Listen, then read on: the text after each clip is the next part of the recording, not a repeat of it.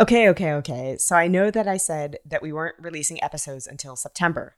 But this week we learned that one of our previous guests, Stephen Olakara, former Millennial Action Project CEO and current candidate for U.S. Senate, just got one step closer to winning his bid to become the Democratic Party's nominee for the 2022 election. Stephen is campaigning in Wisconsin for a critical seat in an election year that will determine which party controls the Senate as a majority for the next 2 years. The Democratic nominee will face off against current sitting Senator, Republican Ron Johnson. This is not a political podcast, and I'm not hosting this show as a partisan.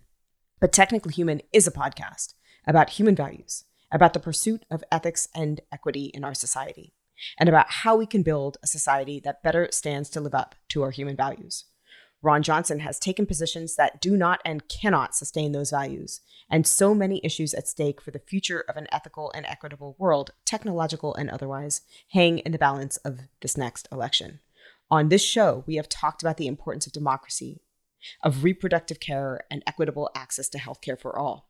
We've talked about the challenges we now face to truth and factuality, and we've talked about voting rights. Our frame for thinking about these things is at the intersection of technology, but we don't stop thinking about them at the edges of that frame. We keep thinking, and we keep acting. Stephen is the only candidate in the Democratic primary for that Wisconsin seat whom I am confident will protect and enhance these values. That's why I'm rerunning this episode at this critical juncture in the race. You can check out his campaign at www.stephenolakara.com, and you can learn about how Stephen plans to build a future that supports dignity for all. You can check out the show notes for more information. And now, here's my conversation with Stephen. This is Deb Donig with Technically Human, a podcast about ethics and technology, where I ask what it means to be human in the age of tech. Each week, I interview industry leaders, thinkers, writers, and technologists, and I ask them about how they understand the relationship between humans and the technologies we create.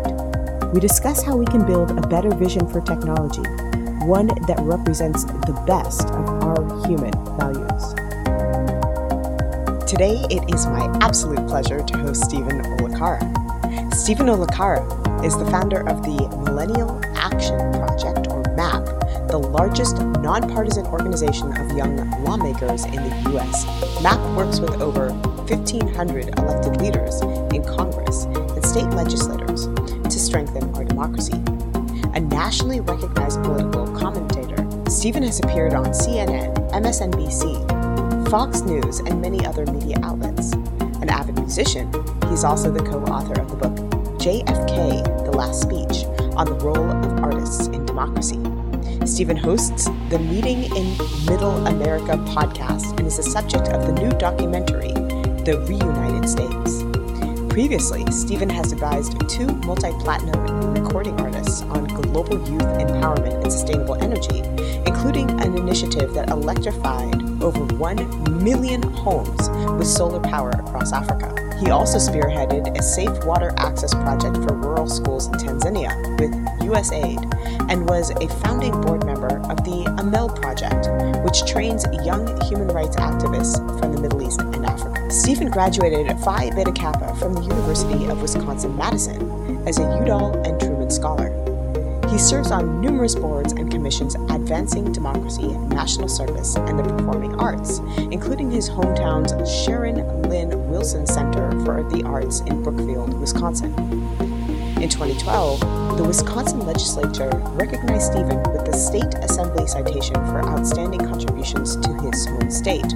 Stephen has been named a global shaper by the World Economic Forum, a Forbes 30 Under 30 in law and policy, and a Forward Under 40 by the Wisconsin Alumni Association. And this just in. This week, Stephen announced his decision to form an exploratory committee for the U.S. Senate in Wisconsin, with the goal of running as a candidate in the 2022 election. To learn more about Stephen's campaign and his vision for the Senate, a vision grounded in the ideal of dignity for all, visit www.stephenolakara.com. That's www.stephenolakara.com. And now on to my conversation with Stephen. Stephen, you're the founder and the senior advisor of the Millennial Action Project, or MAP for short. So what is MAP? So MAP stands for Millennial Action Project. And let me first say it's a real pleasure to be on the podcast, Deb. This is one of the great podcasts in our country, and everyone learns a lot by tuning in. So I'm really grateful to be here. And so I grew up in Wisconsin, and the early ideas for Millennial Action Project really came about from my upbringing here. And I have an unconventional path into politics. My first passion in life was music, and playing music in different genres of bands really helped me find not only what became the mission of MAP, but actually my life calling as a bridge builder. And the very short version of that story is when we would bring our motley crew of bandmates together and audience members together, we noticed that the art was evolving to a better place, as opposed to diluting to some kind of least common denominator. And so artistically, I became very interested in how you bring people together across lines of difference.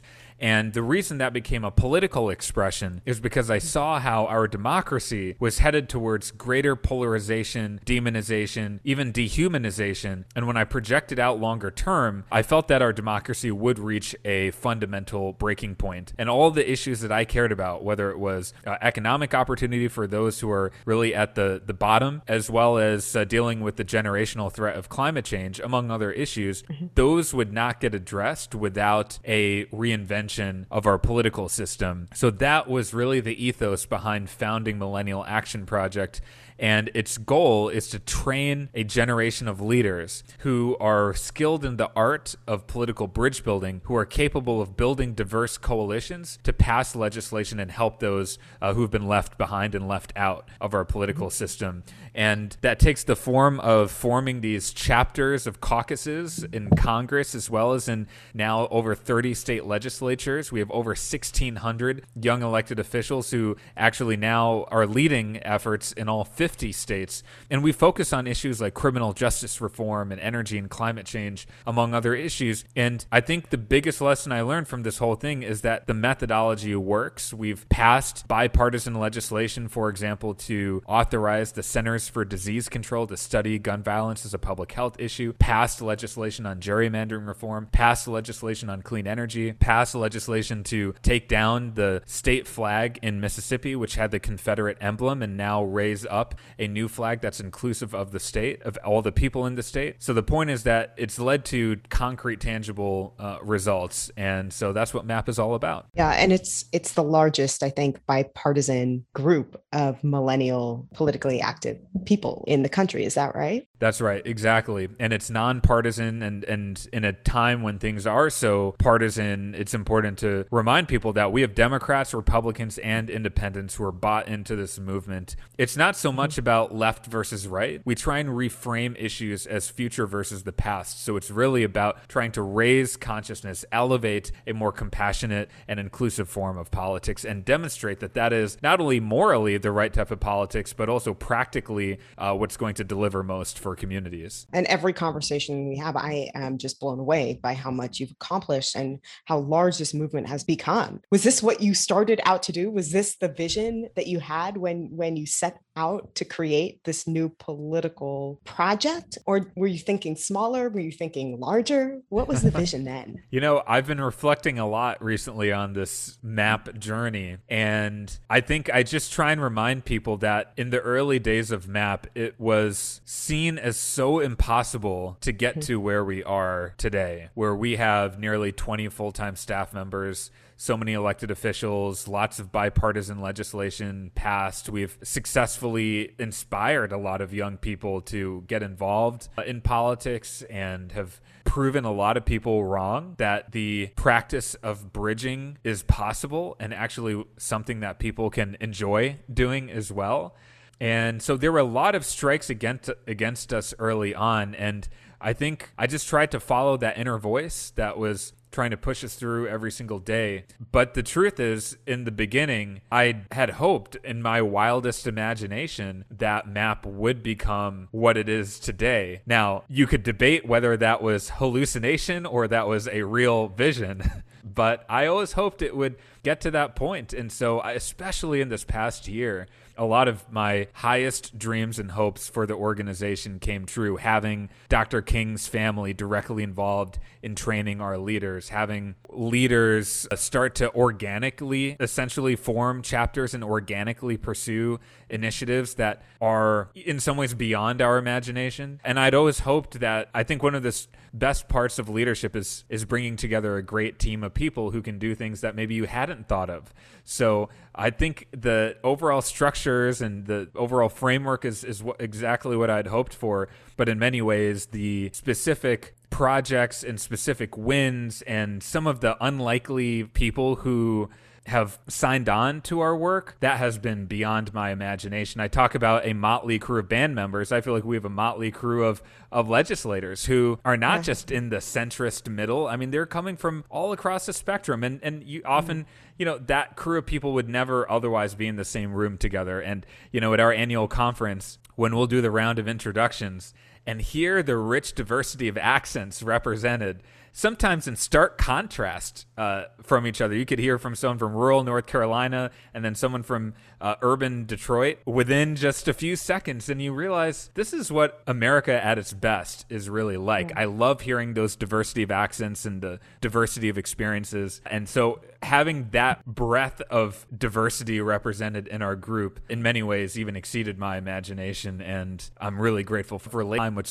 Can you give us a few names of people who represent this kind of diversity, and what do you think brings them and compels them to get in the same room together? Yeah, so I'll share a great example from this past fall. In Wisconsin, we launched an unprecedented bipartisan, really cross-partisan movement for safe voting to advocate for reforms that would help people vote during a pandemic and then also educate people on how to vote during these unusual times. And as you can imagine, voting being a fairly divisive issue, unfortunately, a lot of efforts are done on a partisan basis. And so we decided to not write anyone off and start reaching out to our members about being involved in the safe voting campaign. And we really started with listening. That's a big part of our ethos. And we found advocates for voting and access to voting who would not be on the radar of any voting rights organization because we had worked with them maybe on other issues like workforce development issues and built that trust over the years where they really came to buy into the style of politics that we were talking about. And so, we had some state legislators in Wisconsin. A great example would be State Representative Tyler Vorpagel from Sheboygan, Wisconsin.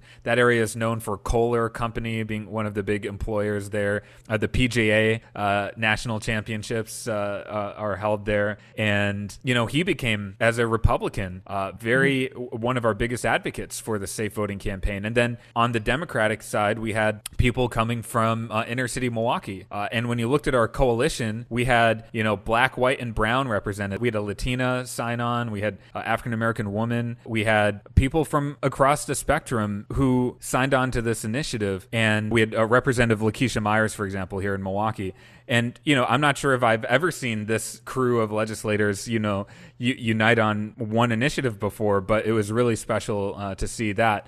At the congressional level, when I think about some of the efforts we've done there, one thing, I referenced earlier, the Centers for Disease Control now being authorized to study gun violence, that was co-sponsored by a Democrat named Congresswoman Stephanie Murphy and a Republican named Congressman Carlos Curbelo, Democrat, Republican, who at the time were our co-chairs of our Congressional Future Caucus, which is our chapter in Congress.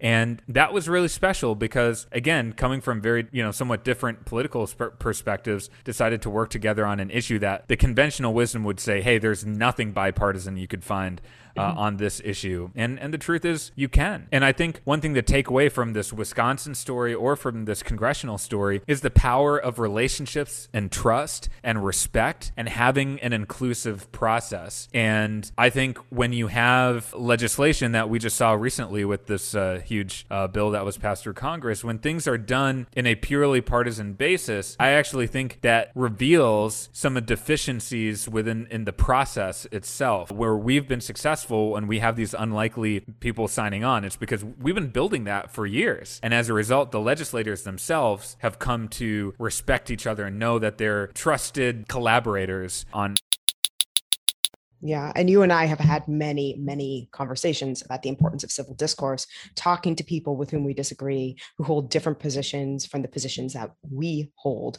And to me, this principle is central to any vision of not only politics, but actually of ethics as well. So, what's your take? I think you're speaking to this, and I think it's worth saying very specifically why is civil discourse particularly important in the talking about? A lot of people, well, I think what I might call it even more so than civil discourse is respectful discourse. I know sometimes when you hear civil discourse, what I don't want people to hear is sort of papering over our differences in favor of just having a polite conversation. I think that we need to bring our full selves to the conversation, our full identities. That's something I really picked up in music, especially jazz music. Like when you're improvising with jazz musicians, you want to bring your life story to the table. That is what will make the art so much more exciting. And I think the same principle is true for our politics. You know, sometimes there's this narrative out there that, you know, you need to check your principles at the door, check your head at the door, check your identity at the door.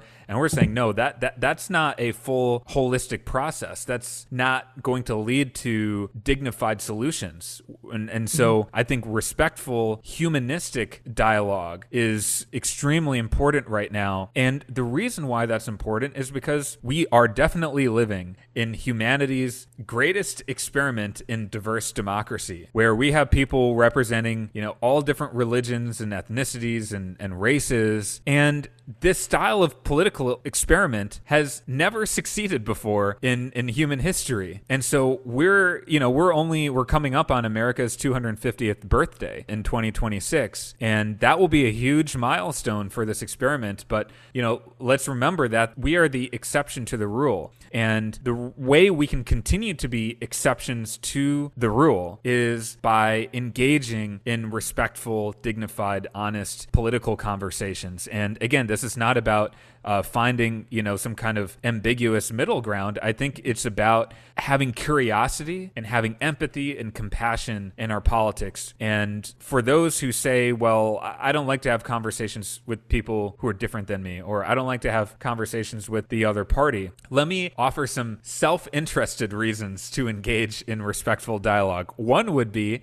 that you will better anticipate counter arguments if you hear from the other side, and that will sharpen your own position. The second thing is you might actually learn something that you didn't know. I mean, a lot of these policy issues, they're very complicated. And so you're going to probably learn something new about maybe how a policy is implemented on the ground level and how maybe it could be designed a little bit better. But here's the one that doesn't get talked about enough. For your own personal well-being, having respectful, inclusive dialogue is actually good for our personal health. There's now, you know, health research on this. And think about it. When you are actively hating someone or actively trying to shut someone down, that sends a negative vibration through your body. And so if for no other reason, just to have a better mood and have a better health, I think this style of respectful, open, inclusive dialogue to... Yeah, there's so many things I want to branch out with there. I will just briefly note that you are the third musician who we've hosted on this podcast, Jaron Lanier being the first, Daryl Davis, yes, the very famous author and advocate of civil discourse, being the second. But you are the first millennial musician. So maybe there's a question that I should ask there, because key to the acronym MAP is the idea of a caucus of millennials, the self-interest and the importance of millennials participating in civic discourse. Do millennials think about action, specifically political action, and specifically the relationship between political action and civic discourse differently than other generations? If so, I think there are some key distinctions, which I'll get to in a second, but I also want to note that the reason for including millennial in our name was more to emphasize that cultivating young leaders and developing the capacity of young leadership is our greatest vehicle to transform our political culture. And so even if, hypothetically speaking, millennials weren't different at all, we still would have put millennial in the name of our organization, because as a theory of change, I believe that's how you really change the world. And I point to often Dr. King and John Lewis as examples of young leaders who were just in their 20s and early 30s when they really made their mark on the world. And so there's a long history of massive political change led by young leaders. Now, that said, I do believe that there are some key distinctions to point out about this millennial generation. And one is to highlight that the largest increase in independent voters in the United States today is the millennial demographic, and then those who are younger than us, Generation Z. And I believe that independence is born from a dissatisfaction and a disenchantment with our major institutions. You see that millennials have the least trust and confidence in our political institutions to deliver positive change for us. And so that disillusionment, I think, leads to a sense, kind of a rejection of the status quo in politics. I think the second thing that's important to highlight is, I think, given this sort of independence, what we're most interested in are the issues as opposed to the party. You see this play out in the data on so many issues where the young people who are really trying to advocate on these issues are not trying to get boxed in a party way. I'll give a great example on this. When you look at this extraordinary movement that the Parkland students led after that horrific school shooting, they really elevated the consciousness of this issue of gun violence.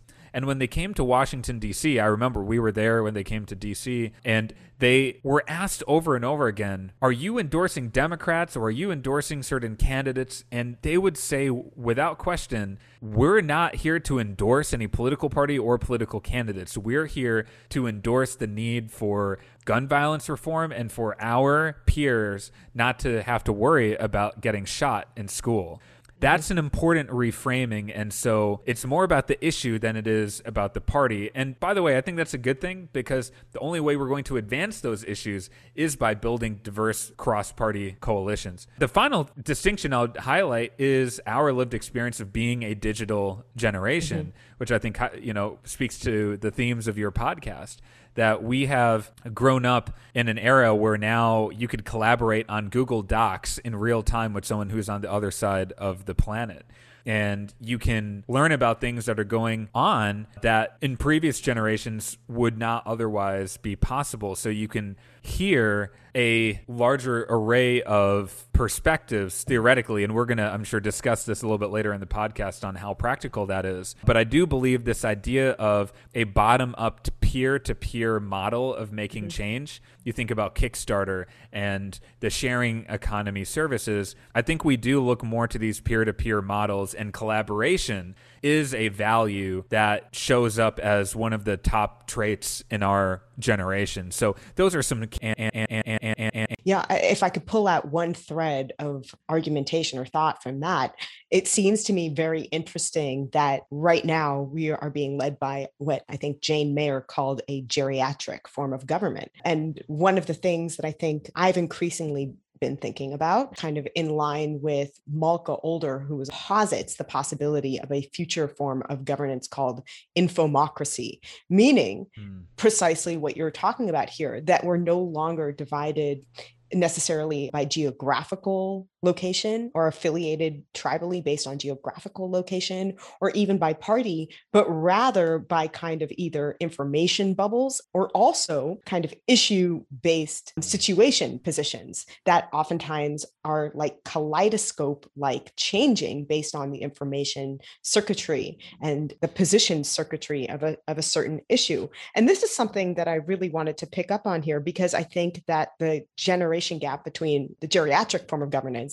and millennials really does have to do with our degree of access and our agility and the way in which we're natively born into technological forms of those kinds of communities. So maybe we can pick up that right now and focus the question specifically on the relationship between digital communities and political formation. Over the last decade or so, the political sphere has increasingly integrated the technological and specifically the digital into the way it functions.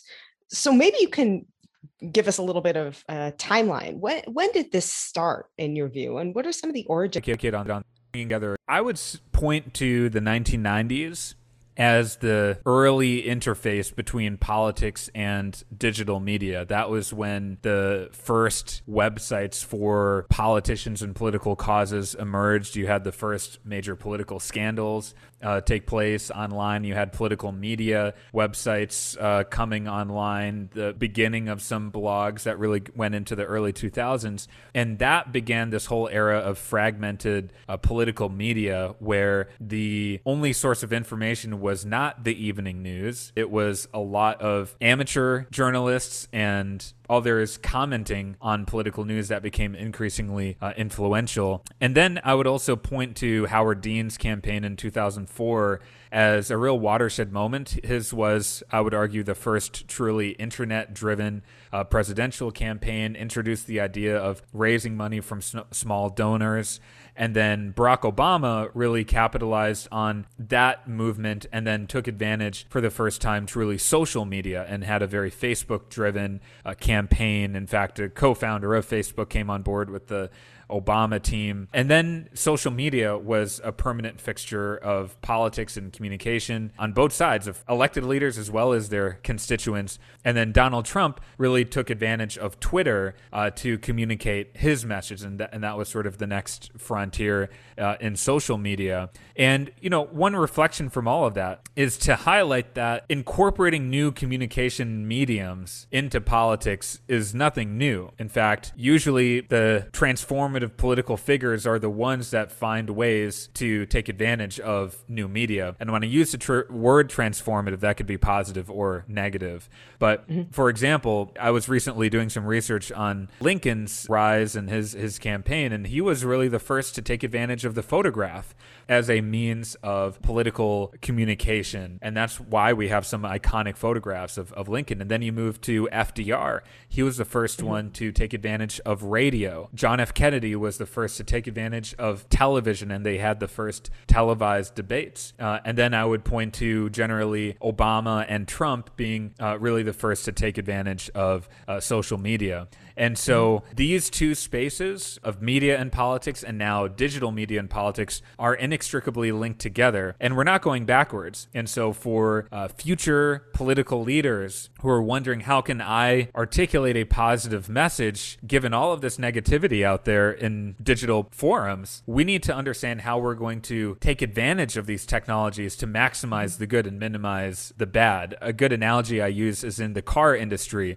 You know, it wasn't Elon Musk saying, well, we're not going to drive cars. He said, I'm going to build a car that is better in every respect than the incumbent car industry. It's going to be faster. It's going to accelerate better. It's going to look better. It's going to be safer than everyone else. And on top of that, it's going to be zero emissions because it's electronic. It's driven by electric power. And so I think we need that type of thinking in politics today. It's not to say that, well, we can't make compassion go viral because it's really hate that sells. No, let's figure out how we're going to elevate digital media for positive means. And the last just point I'll make on this is a story from last summer. We had Dr. King's eldest son involved in a program that we had, and I basically asked him, would your dad be on social media? I had a more eloquent way of asking it, but that was basically what I asked. And his response was essentially that his father would be using the modalities available to him to spread a message of love. And I think likewise, we need to use the tools available to us for positive, respectful dialogue, for compassion in politics and all the good that we want to see. You know, I couldn't help thinking as you were speaking of not only the ways in which technology has been embedded in some of the basic political principles and activities across American history, from, as you said, the radio to television to the photograph. And one thing that has increasingly been on my mind is something that I think is perhaps unprecedented, although I would be willing to be talked out or corrected on this, which is a term that I have increasingly heard thrown about, which is algocracy, rule by algorithms. This, I think, is something relatively new and something unprecedented and something that we're going to have to reckon with. To give a brief definition of that term, algocracy or rule by algorithms is the sense in which our behavior is fed into feedback loops that then modify our behavior. And in the political realm, oftentimes allow us to ultimately, or lead us rather than allow us, lead us to political beliefs or political endorsements that the algorithm has induced us to believe in. So, for example, you click on a YouTube video that is an immigration rally, and then it takes you to something else that says support the border wall, and then it takes you to something else that says we need to lock people who have transgressed the border in cages. And suddenly you have, by virtue of following an algorithm that has predicted your behavior, and algorithms tend to work by leading us toward more and more severe and extreme forms, because that is how it learns, and we end up supporting radical positions. And in this sense, that impacts our democratic function and our democratic health, because it does tend to lead toward kind of polarities and extremism. What's your take on algocracy? Is this something that you're concerned about? Should we be concerned about it? That's a fascinating concept. I think there's a lot of truth to this idea that the algorithms are running our country in some ways, and certainly at the very least having a huge impact on shaping our opinions. And I think what those algorithms are preying on is, one, that shock value gets eyeballs and attention, and the social media companies are based on the attention economy. And the second, that we enjoy reinforcing our existing political views and generally our views on life. And so when you have an echo chamber that's reinforcing what we already think, that feels good, and actually you want more of it. It's like a little bit like a drug, I guess, that you want, you need it and you want more of it. And so that's where I think that this attention-based economy is now leading into an addiction-based economy, because it's really preying on human emotions and behaviors to not only maximize our time spent with these platforms, but also to make us feel like we need it. And the feeling like we need it is, I think, the real goal of these algorithms. And the polarity that you were speaking of and the hatefulness and shock value required to get there are more of a means to the end of getting your attention and being addicted to it. And so that is a business model that we need to change, because obviously it has a huge impact on our political dialogue and our policy choices. It's really easy. Look, there have been demagogues throughout not only American political history, but throughout human history and human civilization. So there's nothing new about demagogic politics. But I do think that we are now coming to grips with how technology and digital media is pouring gasoline on some of these darkest impulses that we have as human beings. And those are trends that we have to fully understand, because I still believe that a diverse democracy is one of the greatest innovations in human history. And if we want this political system to not only continue but thrive, we need to make sure that our digital media is compatible with a thriving of diverse democracy. What are you seeing in terms of the change of meanings or possibilities of meeting in the middle with the rise of digital communities or online interaction, social media, et cetera? You provide a very hopeful view when you talk about Dr. King wanting to participate in social media, of all of these generative possibilities here. Many other critics of social media identify social media, at least in its current iteration with its current business practices, as being extremely destructive. What's your take? Well, I think that there's a lot to be critical of, and I think we have to identify the core problems in social media right now and call out this increasingly immoral business model. But I do think it's also helpful to see where the future is going and how we can understand which trend lines will promote the most good. So here are a couple examples of that. It used to be the case in,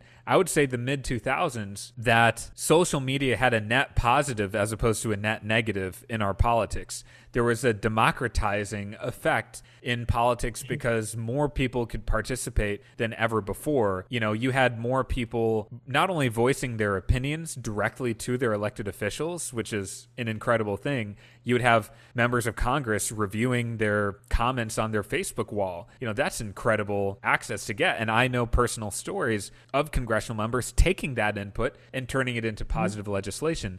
On top of that, you had the democratization of money in politics, where individual small donors who might donate $5, $10 actually had a huge voice, and that fueled more outsider type candidates like an Obama, or more recently, maybe a Bernie Sanders, or back in those days, a Howard Dean, who were able to challenge establishment politics. And then perhaps most profound have been the campaigns and movements for human rights globally, facilitated by social media. So those are some interesting notes. And then again, I think it's really in maybe the past decade or so where the negative started to outweigh the positive, and that equation flipped. And so that's one thing I would mention. The second thing I would mention is that I'm now seeing for the first time some real glimmers of hope in the future of digital media. And I still remember going to Silicon Valley a few years ago, and I spoke to one of the major tech companies out there. And this was before the congressional hearings. This must have been before definitely some of the big hearings.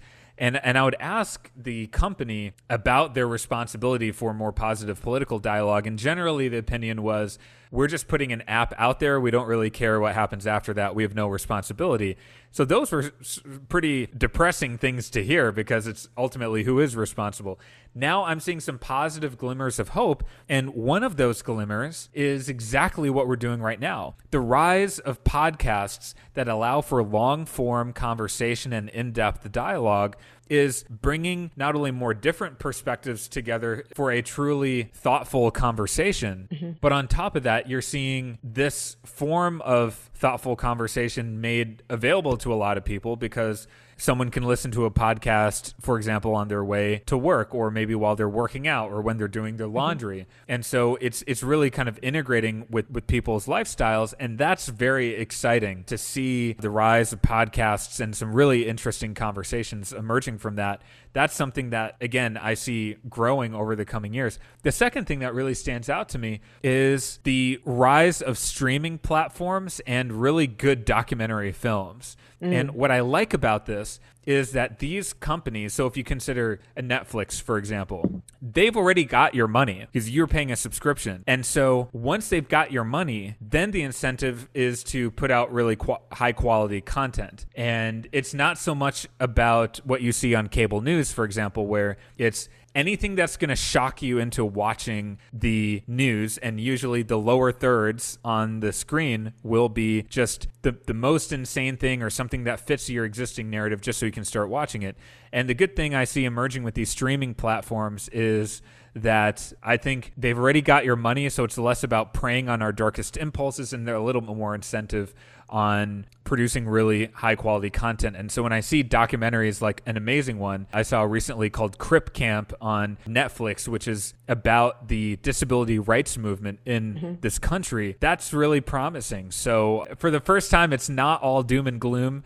When it comes to digital media and new media platforms, I'm seeing some good emerging too. And Stephen is being very modest because one of the great documentaries of our moment is The Reunited States, which features Stephen and his work along with Van Jones and Meghan McCain. Truly, I think, a collective of people in different positions coming to the center. You've said a bunch of interesting things there, maybe again, just picking up on one thread of them. It isn't as though there was a huge political shift in the way that people were indigenously thinking in the late, 20 teens, where people thought one way in up till 2010, and then 2010 plus thought a different way. It was actually that Silicon Valley changed its business model.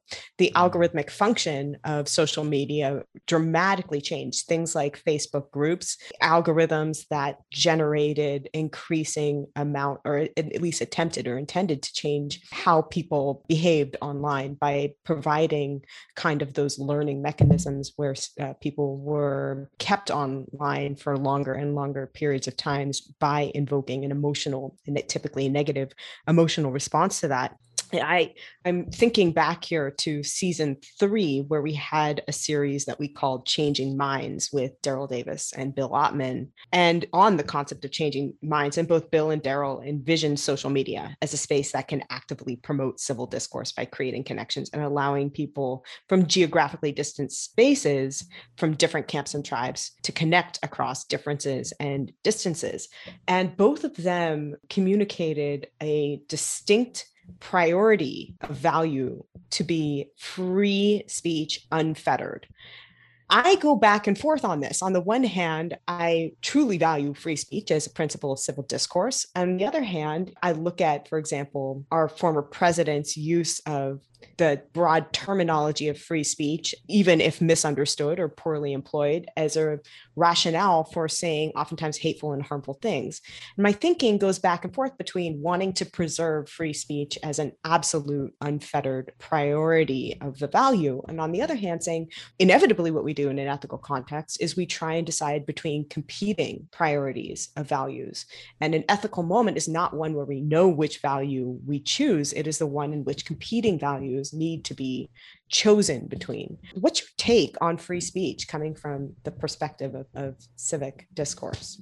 Well, I like how you framed that, because I think that the need for the ethical mindset is required not only when things are going well and the answers are obvious, but also when you have these really difficult conflicts and tensions between values that we hold dear. And I think this is a great example of that, where I think, again, at the beginning of social media, there was a lot of hope around promoting free speech and extending free speech to more people. People who might have previously been silenced now had the opportunity to voice their opinions, sometimes to the biggest powers in the world. And I think that's a positive expression of democracy. Now, at the same time, you have a lot of misinformation and outright hate that's helping to fuel active genocides right now in the world, facilitated by social media at the same time as well. And so what responsibility do publishers of content, and I would put social media companies in that category, what responsibilities do publishers of content have to promote free speech and truth and general flourishing of the human race? And I think that's where the regulatory conversation comes in, because television outlets, for example, radio outlets, there are standards of conduct. I'm a former radio DJ. And actually, my first job at the radio station was in the music department. And my job was to listen to music, which is a great job, and to listen for any vulgarities in the music. I would put a note on that, because there's certain times during the day when you can't have vulgar language. And of course, our radio station didn't want to break the law. And also, we didn't want to have to pay the fines to the FCC.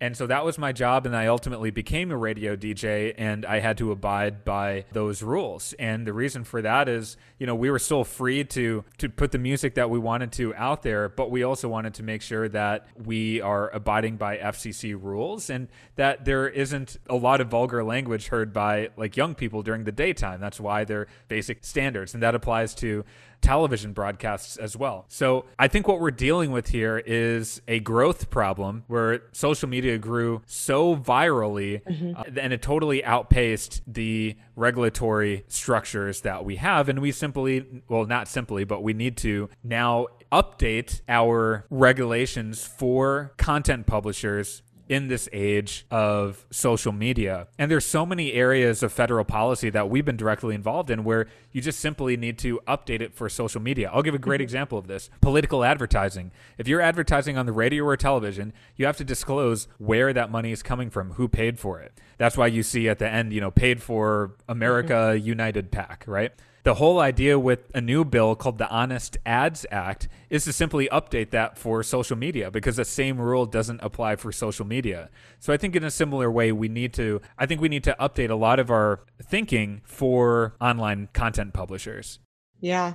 Although it's interesting because one of the ways that they get around those kinds of regulations is to say that they are not a content publisher. They are the equivalent technological 21st century equivalent of the town square, or they are a platform for people to connect and put their own content without regulation or without kind of any forms of restrictions in there. And of course, the largest claim that Facebook and Twitter makes is that what they essentially do is that they are strategies to help us bridge our differences and our distances by helping us connect. And I'm a little bit kind of cynical, I would say is a nice word, about that kind of claim, because the most obvious counter argument to the claim that we are more connected and we have bridged more of our differences and distances through these social media platforms is the evidence. We're more polarized than we were 10 to 20 years ago as a country. And anecdotally, at least, my experience of political discourse online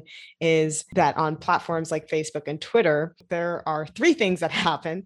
Everyone who already agrees with you clicks the like button and sends affirmation. And everybody who already disagrees with you clicks the angry face button and dogpiles insults. And then those two camps start to argue and sling insults against both you and each other. It makes me a little skeptical, as I said, cynical is a nice word, skeptical is a nice word, of more utopian claims about social media's potential for these kinds of harmonized connections across political lines.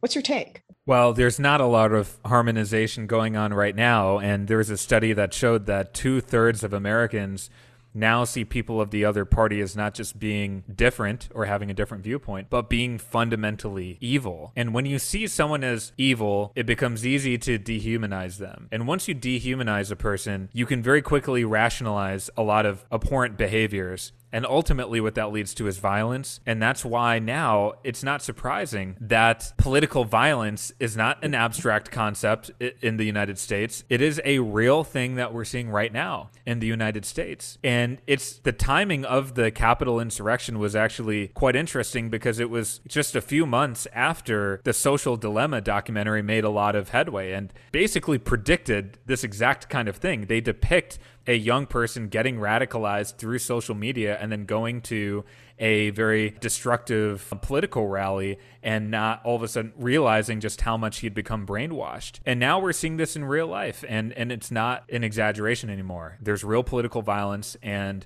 social media companies are directly, if not responsible, they're certainly directly facilitating those acts of violence. And so there's not a lot of harmony, and I think you're right to point to the data that one of the things that, if you look at the past, let's say 15 years, and the rise of polarization in our country, which are now, the levels of polarization in the United States are the worst that they've been since the Civil War. And so these are historic levels, and we are seeing political violence, and you're seeing this rise of hatred in our politics. So what are the correlating factors there? I mean, certainly one is the rise of social media and likely some of the algorithms that you were talking about earlier. And so I think, again, we have to take a step back and ask ourselves, what type of democracy do we want to live in? How do we want our voices to be heard? And I think one of the, you're talking about the like and the dislike phenomenon on social media. It's really easy to put down other people without reflecting on yourself. And I see that dynamic exacerbated on social media because it's really easy to say that someone is not perfect enough, basically, whether they're not enough of X, and without recognizing that we are all imperfect as well. And then you have often the addition of anonymity online as well, where you can actually spout even worse hatred to people and say how terrible they are and how bad their idea is, without a lot of personal repercussions. Of course, people are saying things that they would never say on a personal basis.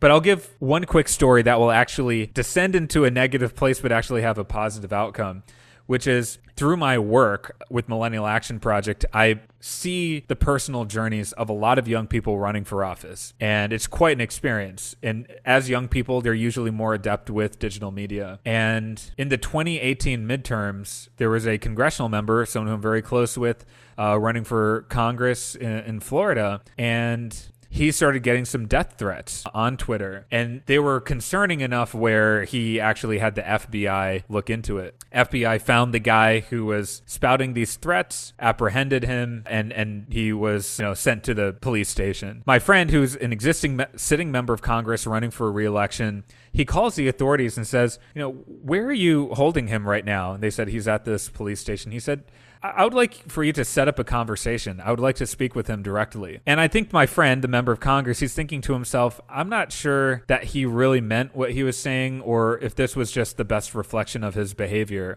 He wanted to give him a second chance. So he goes to the police station. He sits down. It turns out to be a young kid. I think he's maybe 19 years old.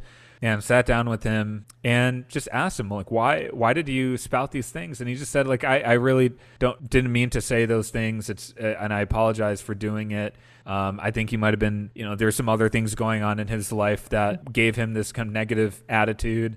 And I think also social media incentivizes us to say more destructive and sensational things. And I think he just got sort of caught up in that kind of firestorm of tweets. And then my friend, the member of Congress, did something very powerful. He forgave this young man. And not only did he forgive him, he said, I think it's important that we share this process of forgiveness and reconciliation with the world. And so they went in front of the cameras, they did a press conference together and said, kind of in a show of unity, that I don't want to define this young man by the worst thing that he's done in his life or the worst behaviors he had. I forgive him. And it was a really touching moment because that kid, he clearly didn't mean to do that.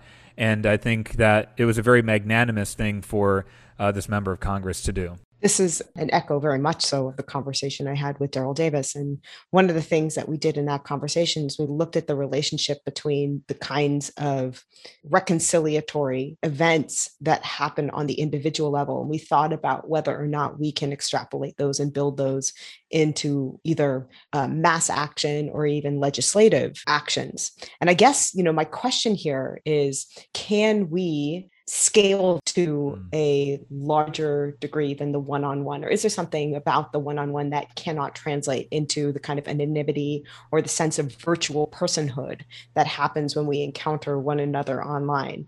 And if it is the latter, if it truly is a question of online virtual behavior, which you gestured toward in your comment, how do we change the structure of virtual interactions, either in social media, digital space, and or a combination of different kinds of digital interactions that happen and translate into in-person, vociferous kinds of hatred and reconciliation that are only possible, I think, in personal space? Well, I think it's a great question, this question about scalability.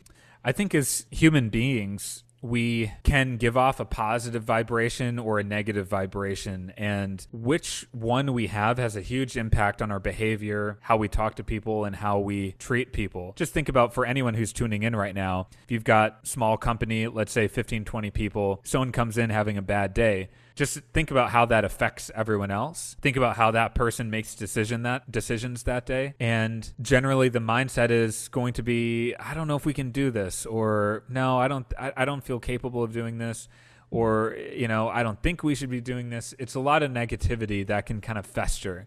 And on the flip side, if there's a positive mindset and one in which people are excited and optimistic and seeing how we can build things together, then there's so much more imagination. All of a sudden you push yourself to do things you didn't think you could previously do. And the whole collective rises as a result of that. And so I believe that leaders can choose whether they, as Lincoln said, call on the better angels of our nature, or we appeal to our darkest impulses. We all have a light side and a sort of dark side. In that we can be drawn to either force depending on what's going on. And so I actually do believe, as hard as it sounds, I do believe this reconciliatory conversation is scalable. It won't be easy, but it requires a self-reflection that we all go through individually and collectively as a society. and it requires a lot of inner work. I think we need to develop some skills individually that exercise our empathy muscles and build that into a practice. That's something we talk a lot about with Millennial Action Project's work when we do dialogues. And as we practice those muscles, we need to actively choose engagements online and choose political leaders who believe in that type of reconciliatory conversation. But we won't get there without that inner work. And I talked about the inner work we have to do individually, but there's collective inner work we need to do as well. We need to confront directly, as painfully as it will be, the systemic legacies of racism and slavery and all of the Native American genocide, of all of the inequities that we have in our country since its founding, in order for us to get to that reconciliatory point. And if we do that personal inner work and we do that collective inner work, then I think it all opens up so many possibilities. And I am seeing this conversation scale up already right now. I'm seeing not only Millennial Action Project that has hosted dialogues across the state of Wisconsin, and we grew and so many more people came out. You know, we started with about 20 people coming to each dialogue. By the end of the first year, we had over 100 people coming out to every dialogue that we were hosting. We called it Red and Blue Dialogues. That included both community members and local and state elected officials. There are other organizations like Braver Angels that are hosting dialogues and grassroots convenings across the country. You have a lot of efforts that I'm seeing that's in different ways trying to bring people together across lines of difference. And I'm now starting to see the tipping point of a strong enough ecosystem that is able to change the consciousness of our country. I think a lot of this groundwork is happening beneath the media radar right now. And I think one thing that's in my personal calling as a next step is to make lightning strike on that emerging ecosystem, to bring it more to the surface. We bring that to the surface, it's going to change the vibration of our political conversations, and more of the compassionate, the inclusive, the magnanimous side of us, I think, will come out. And so that's one reason I'm hopeful. I want to go back to the scalability issue, and in particular, bring it to the context of talking about how we as a democratic republic talk and speak to one another and feel about issues in particular, and how our legislators represent those issues and vote on those issues. As it stands right now, the political divide that exists in the country is, as you said, larger than we have experienced since the Civil War. And we see this kind of divide in particular represented and reflected, I think, most potently in our political leadership. There is recently a $1.9 trillion stimulus package that passed with massive pushback from Republicans in the House. Just to give you a couple statistics, while the Republican pushback was severe, I think the most recent statistic is that 70% of all Americans, Democrats and Republicans, and over half of Republican voters were in support of that stimulus package, which majorly helps, and I'm going to plug it here because I think it's so important that people know what's in it, provide COVID vaccines, federal unemployment insurance, relief to businesses, checks to people earning below $80,000 and families earning below $150,000, and other major and essential efforts to reduce poverty and to provide aid in this critical moment. But not a single Republican in either chamber, the Senate or the House of Representatives, voted for it, despite the fact that this bipartisan support in the population existed. What's the gap in partisanship between the scales, the public on the one hand and our leaders on the other? There's a huge gap, because currently the approval ratings of Congress among the American people are generally around 15 to 20%, and yet we re-elect over 80% of members back to Congress every 2 years. So that in itself is a significant gap of faith and a gap of trust and understanding. And on top of that, you have elected officials who are widening not only the credibility gap, because they don't do a great job of legislating, but also they're widening the political gap between left and right. And then you talked about the kind of gerontocracy earlier, this gap between old and young as well. And as observers of politics, we only see the final result. So we'll see, as you mentioned, with this $1.9 trillion bill, that it was passed purely on partisan lines in the House and the Senate. What I'm trying to bring to light are the systemic reasons why this partisan style of legislating seems to be the only alternative to gridlock. It's like either you have gridlock or you have partisan legislating, as opposed to a collaborative, generative process where you co-create new solutions together. And the truth is, there are a lot of reasons why that doesn't happen. And I think we need to raise awareness of some of those reasons. So you have, I'll just mention a few. I mean, there are too many for us to go into full detail here, but some of the reasons include the way that we elect our officials through the partisan primary process. So generally your only concern is whether you're going to get primaried, and there isn't any incentive for reaching across the aisle for collaborative policymaking. Another one that fuels this dynamic is our money and politics system, where there's basically a financial arms race now to raise as much money as possible. Literally, the lens through which you're seen as a credible candidate is how much money you raise. And a lot of people don't know this. There's a price to pay for getting on certain committee assignments in Congress. If you want to be on the Financial Services Committee, you got to pay a price. These are called party dues. And if you want to be on any of the more prominent committees, you have to raise a lot more money and pay those dues to your party. And the path of least resistance to raise all that money is either through corporate contributions who have business in front of your committee, or to basically scare people into donating to you by preying on their worst fears and using all of the destructive impulses and incentives that we were talking about earlier. So that's a huge factor as well. We could talk about gerrymandering, among other issues, not to mention just the moral lack of imagination, and just generally you have to be a wealthier person to run for office. And so you wonder why people at the bottom aren't getting represented. And I'm seeing some of these things, firsthand right now here in Wisconsin. And so I think it's really important to surface why this happens. And I've seen behind the scenes how these bills get made. And it's basically this practice of we're coming up with the Democratic plan. And then if you're lucky, maybe there's going to be a Republican plan. And then you kind of negotiate and have a transactional conversation going on after that. And I think that's just completely wrong. This is such a messed up mental construct that exists in Congress right now. In normal life, if you want people to come on board with what you're doing, you listen and understand and you start building solutions together. And then magically, and I say that sarcastically, you have buy-in from these different coalitions around the solution. That's something people do normally in their daily lives. And yet that doesn't happen in Congress because, again, this messed up kind of social, mental, political construct that exists there. And so we really need to change the culture of how things are running. I saw lots of bills get proposed by one party. The other party had leaders who might want to jump onto a bill, maybe agree with 80% of it, and they'll say, nope, we don't want the other party to sign on to this. We don't want to pass it. The hard truth that I'm trying to raise awareness of right now is that the incentive for these incumbents in Congress right now often is to leave an issue unaddressed unless they can pass it purely in a partisan way so they can take credit for it. There's a great saying that says, it's amazing how much you can get done if you don't care who gets the credit.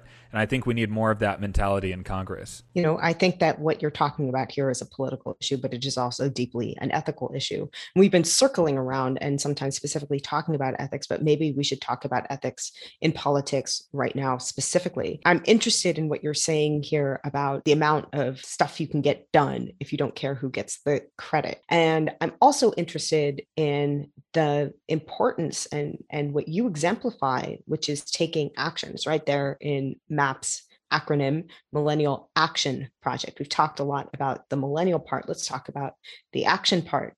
Do you think that we have not only a political responsibility, but an ethical responsibility to act or to combat conflict? And where, if anywhere, does this ethical responsibility lie? Does it lie with individuals, with our groups, with our elected leaders, our corporations, the people who are donating money? Do they have ethical responsibilities? Social media sites, publishers, do all of these, in your view, have, as entities who contribute to the political processes, an ethical responsibility there?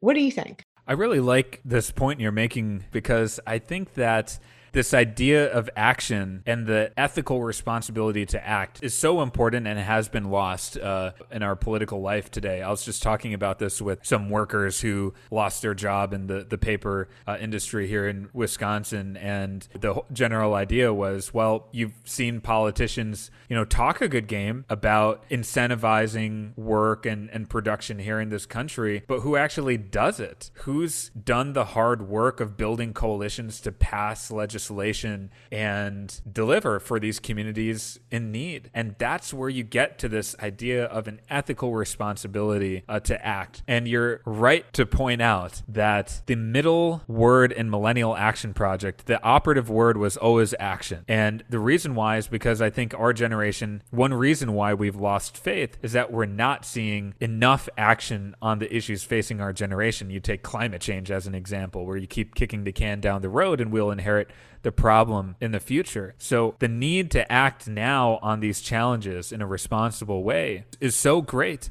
And yet there are so many incentives really not to do it, or where maybe you have politicians who are banking on people not paying attention that they're not actually solving these issues and just try and persuade you with their charm and with their ability to just talk and talk a good game on social media.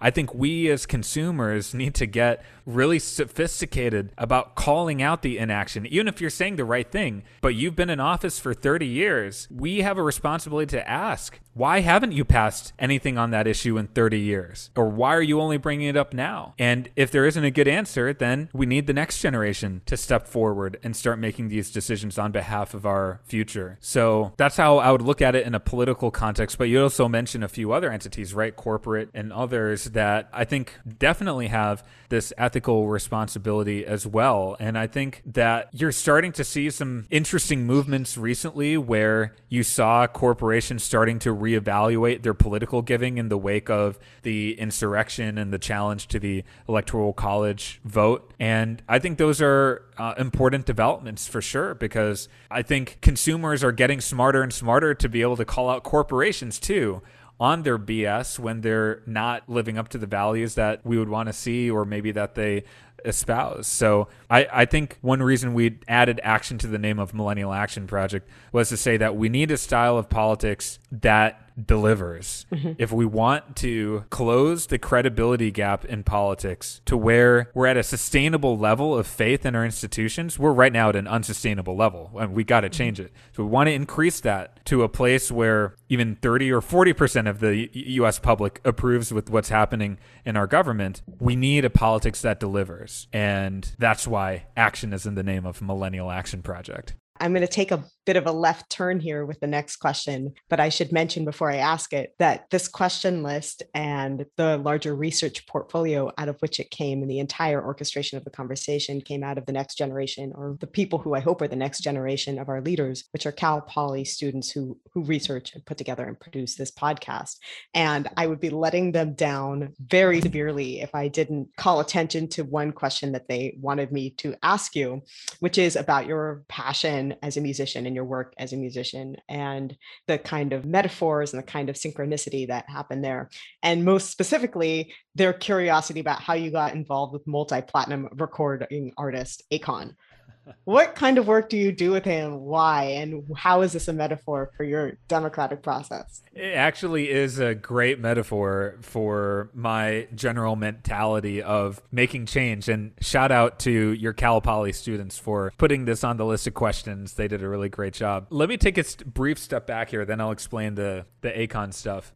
I'm really a big believer, as we've talked about in this podcast, of building collaborations across lines of difference, bringing unlikely partners together, and trying to persuade different people or organizations around this larger vision of dignity for all and opportunity for all. And one of the first issues I worked on when I was coming out of college was energy and climate change. And I remember actually having the opportunity to work on a project around water access and stewardship with Coca-Cola. And I think a lot of friends in my environmental community would say, like, why are you working with this company? It was a fellowship kind of setup. And my thinking was, well, Coca-Cola has the largest distribution in the entire world. And if they improve their process by even 1%, that has a huge impact. And I remember we had the opportunity to work on safe water access issues in rural Africa, getting basic sanitation and water and hygiene to rural schools there. And I remember coming out of that experience with, I guess, a sense of affirmation that this methodology, in that case, it was a public-private partnership, really has a tangible impact. It gets back to your earlier question about the operative and ethical spirit of action. And so that takes me to the ACON partnership. We had a close mutual friend who put us in touch, and ACON, I remember, was very interested after he had lots of success in the record industry, wanted to figure out what kind of positive impact can he make in the world. And he had some ideas, but he, wanted the advice of our mutual friend. He asked me some ideas as well. And ultimately, the idea of ACON Lighting Africa came up, and the vision was to electrify over 1 million rural homes with electric power and clean energy in Africa, across the African continent.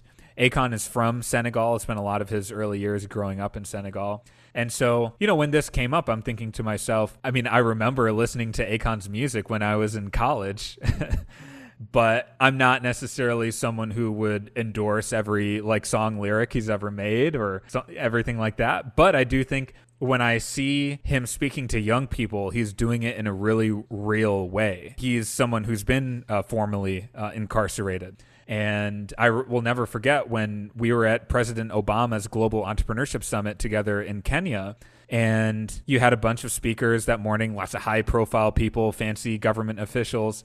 Then ACON gets on stage, and all of a sudden, all of these young entrepreneurs, largely of African descent, they look up from their phones and they pay attention to every word that he's saying. There was an authenticity to his message. And I talked to a lot of young people after that speech. They're fired up to start their own businesses and make their dreams come true. And so it was a lot of fun to work on this project with him. I learned a lot about fame, and I learned a lot about what that world is like, when everyone wants to get a selfie with you. It's kind of crazy. I'll never forget one time, I want to say this was around the time of President Obama. He had a U.S. Africa summit where he invited a lot of African leaders, and ACON was a big part of that. And I remember these world leaders are inviting him to all of these fancy restaurants. And one day he says, I just want to go to a pizza place, nothing fancy. And we roll up to, I think it was Fuel Pizza, just like a little pizza joint at a street corner. And we walk in, and people are just looking at him like, what? Why is ACON walking into this pizza place right now and acting like a normal person? So it was fun, but I think on a more serious note, what was important about this was the same thing I learned with, I think, the Coca-Cola experience, which is, with ACON, obviously he brings a lot of star power and, access and a lot of doors opened. And I wasn't involved in all aspects of it, but I just saw how at the end of the day, there are lots of efforts trying to bring energy and power to Africa. And yet a lot of them don't make the difference that they intended to be, and they run into a lot of problems. And this was an effort where I saw a tangible, difference being made. And because of ACON's star power, a lot of those doors opened up. And so the thinking was, okay, how do we leverage what he can bring to the table to help rural children in many different African countries be able to read their homework at night after the sun goes down? That has a huge impact on people. And I saw firsthand some of the impact as well. So that's the nature of the work with ACON. He's a funny guy. Well, I have about 1,000 more questions about that and about you, but I think we have time for just one more. And I'd like to end these episodes with a question for and on the next generation of technologists and humanists, emphasis on generation. Back to the emphasis on the millennial dimension of the MAP acronym. What should the next generation of voters understand or be aware of or be thoughtful about in considering our move toward becoming political participants, activists, and leaders? Well, I would say for all of the young people who are tuning in right now, I would suggest that our highest calling in our generation right now would be civic engagement. I think that is the calling of our time. There are a lot of important issues, obviously, and I think that when we consider our lives on a kind of longer term time scale, whether we act right now to uphold the idea of a diverse democracy through the respectful, inclusive conversation that we've been talking about today, that will have a ripple effect beyond the time that we're alive. And when I read history, it's very clear that we are living through an inflection point right now. Our civic institutions are under a lot of stress. And if we really lean in as voters and leaders and consumers of information in a smart way, in a discerning way, and an inclusive way, I think that is one of the great contributions that our generation can make. And the second point I would make is related to that, but more specifically on the need to see the best in each other when we're having conversations that are difficult and with people who don't have the same political views that we do. As we've talked about, it's so easy to get stuck in our own echo chambers, and that honestly transcends digital media. There's evidence showing that we're increasingly living around people, who agree with us as well. And I think we need to make an extra effort to find people who can challenge our views or expand our views, just to expand our thinking more. And when we have those conversations, approach it with our greatest sense of compassion and empathy and love. And if we do that, we might not feel like it's making a huge difference, but it actually is, because every positive conversation you have like that will impact the subsequent conversations that you have and the other participants have. And that is a powerful ripple effect. Bobby Kennedy talked about these ripples of hope that cascade out and ultimately become waves of change. And I hope people feel like, as crazy as the problem is, that we have the agency to choose every single day how we want to show up to this democracy. And I hope people feel empowered because of that. I think it's exciting. And if anyone wants to learn more about the movement that we're trying to build, please look us up on social media or our website, millennialaction.org. Thank you, Stephen. Thank you.